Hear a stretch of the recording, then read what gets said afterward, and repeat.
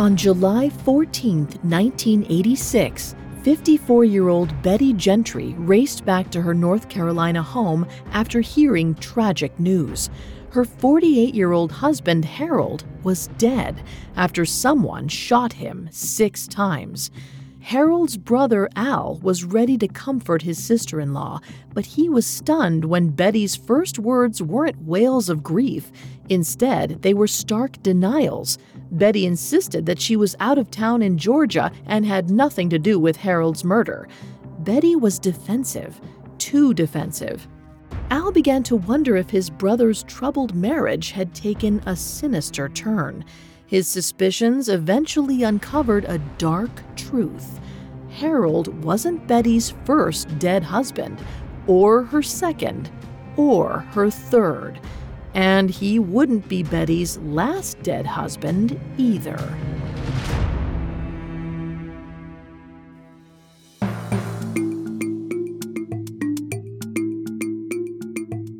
Welcome to Black Widow Watch. Like the deadly spider they're named for, many female criminals have used the promise of love to trap and kill their victims.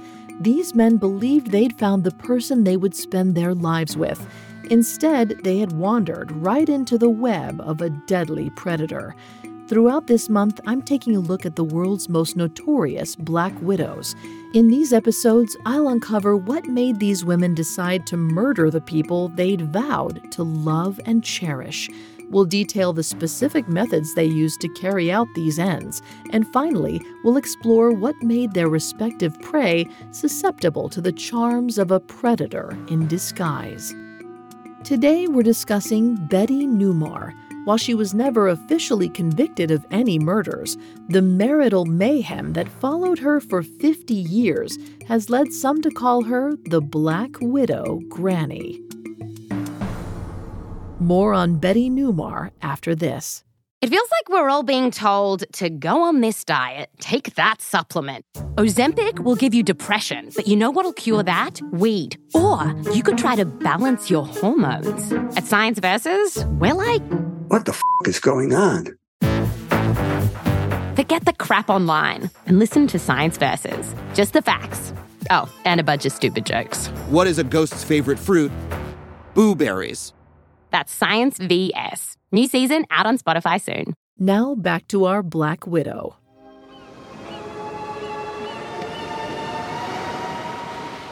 "36-year-old Betty Johnson met 29-year-old Harold Gentry in Florida in 1968. Though Ohio-born Betty had 2 young kids and an ex-husband who died of cancer, Harold didn't care about her past. He just wanted a future together. After the couple had a daughter and Harold retired from the Army, they moved to his hometown of Norwood, North Carolina. Betty was a waitress and bus driver, while Harold drove a delivery truck. By July 1986, their marriage soured, possibly because of Betty's spending, or possibly because Harold was seeing another woman. After asking him to move out, Betty left for a trip to Augusta, Georgia. It was the last time she saw Harold before he was murdered. Harold's killer was never caught, and 54-year-old Betty wasn't a suspect because she was out of town. The widow collected $20,000 from Harold's life insurance policy and moved away, while Harold's brother Al began to suspect that the money was on Betty's mind the whole time. For years, Al pestered North Carolina police with his theory that Betty paid someone else to kill Harold. After 2 decades, his hunch paid off. Police found proof that in 1986, Betty tried to pay 3 different men to assassinate Harold, including a retired policeman. The hitman's identity remained unknown, but it was enough evidence for police to arrest 76-year-old Betty for solicitation of murder.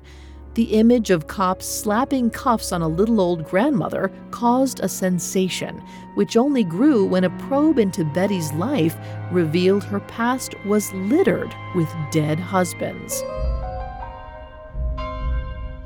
18-year-old Betty married Clarence Malone in Ohio in 1950 and had a son named Gary. But in 1952, she filed a domestic abuse claim and divorced him. Clarence was shot to death in 1970, and Betty wasn't suspected because it was long after she left him and Ohio. Still, the story revealed Betty's penchant for lies. Even before Clarence was killed, Betty told people he died of cancer. She next married James Flynn, who died of unknown causes in New York in 1955. In 2008, Betty told some investigators James was shot on a pier, but told others he was an alcoholic who froze to death in his truck. Maybe elderly Betty was struggling with her memory, or maybe she was scrambling for a cover-up. Her third husband's death seemed to make sense. Richard Sills was a Navy sailor who Betty married while working as a beautician in Florida. The alleged alcoholic died from a self-inflicted gunshot wound in the mid-1960s. At the time, Betty said she and Richard were arguing when he took his gun and shot himself in the side. In 2008, police dug up a coroner's report that showed Richard may have died from 2 bullet wounds to the heart and liver. It looked less like suicide and more like murder. But when interrogated, Betty stuck to her guns. She was innocent. The next death in her life was far more tragic, when her troubled 33-year-old son, Gary, shot himself in 1985. Gary had a wife, but Betty collected a minimum of $10,000 from his life insurance policy, a year before getting $20,000 from Harold's. After Harold's death, Betty started over as a hairdresser in Augusta, Georgia. In 1991, she married 63-year-old widower and retired Army officer John Neumar. Neumar's adult children felt Betty was cold and territorial and worried about her power over their father. Their suspicions may have been correct. In 2000, John and Betty filed for bankruptcy after they spent all of John's savings and allegedly racked up $200,000 in debt on 43 credit cards. In October 2007, 79-year-old John suddenly developed a serious infection. He eventually died from sepsis. His children were stunned to learn their father was dead when they read his obituary in a newspaper. Betty never bothered to tell them, and she even had John cremated against their wishes. A few months after John's death in 2008, the law caught up to Betty and arrested her for plotting to kill Harold Gentry. Police searched for rat poison and other chemicals at her home and wondered if John Neumar's recent death was a murder too. So they had John's ashes sent to forensic analysts for testing. Frustratingly, nobody could prove John was poisoned, and nobody could prove he wasn't either. Arsenic poisoning could have caused the abnormalities analysts found, but so could sepsis. A thorough autopsy on an actual body would have helped, but thanks to Betty, all that was left of John Neumar was ashes.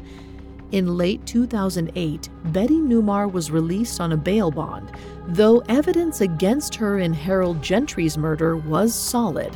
79-year-old Betty died of cancer on June 13, 2011, before a trial could be set. The investigation died with her, too.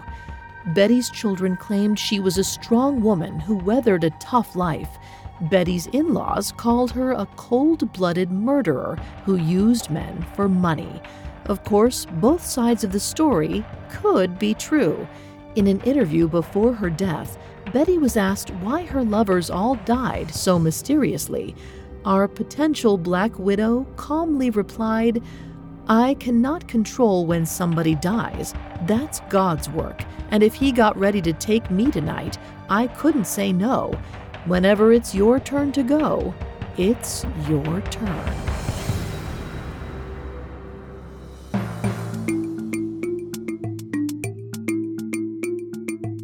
Thanks for listening. We'll be back tomorrow to examine the twisted web of yet another Black Widow. For more villainous women, you can catch episodes of Female Criminals for free on Spotify or wherever you listen to podcasts.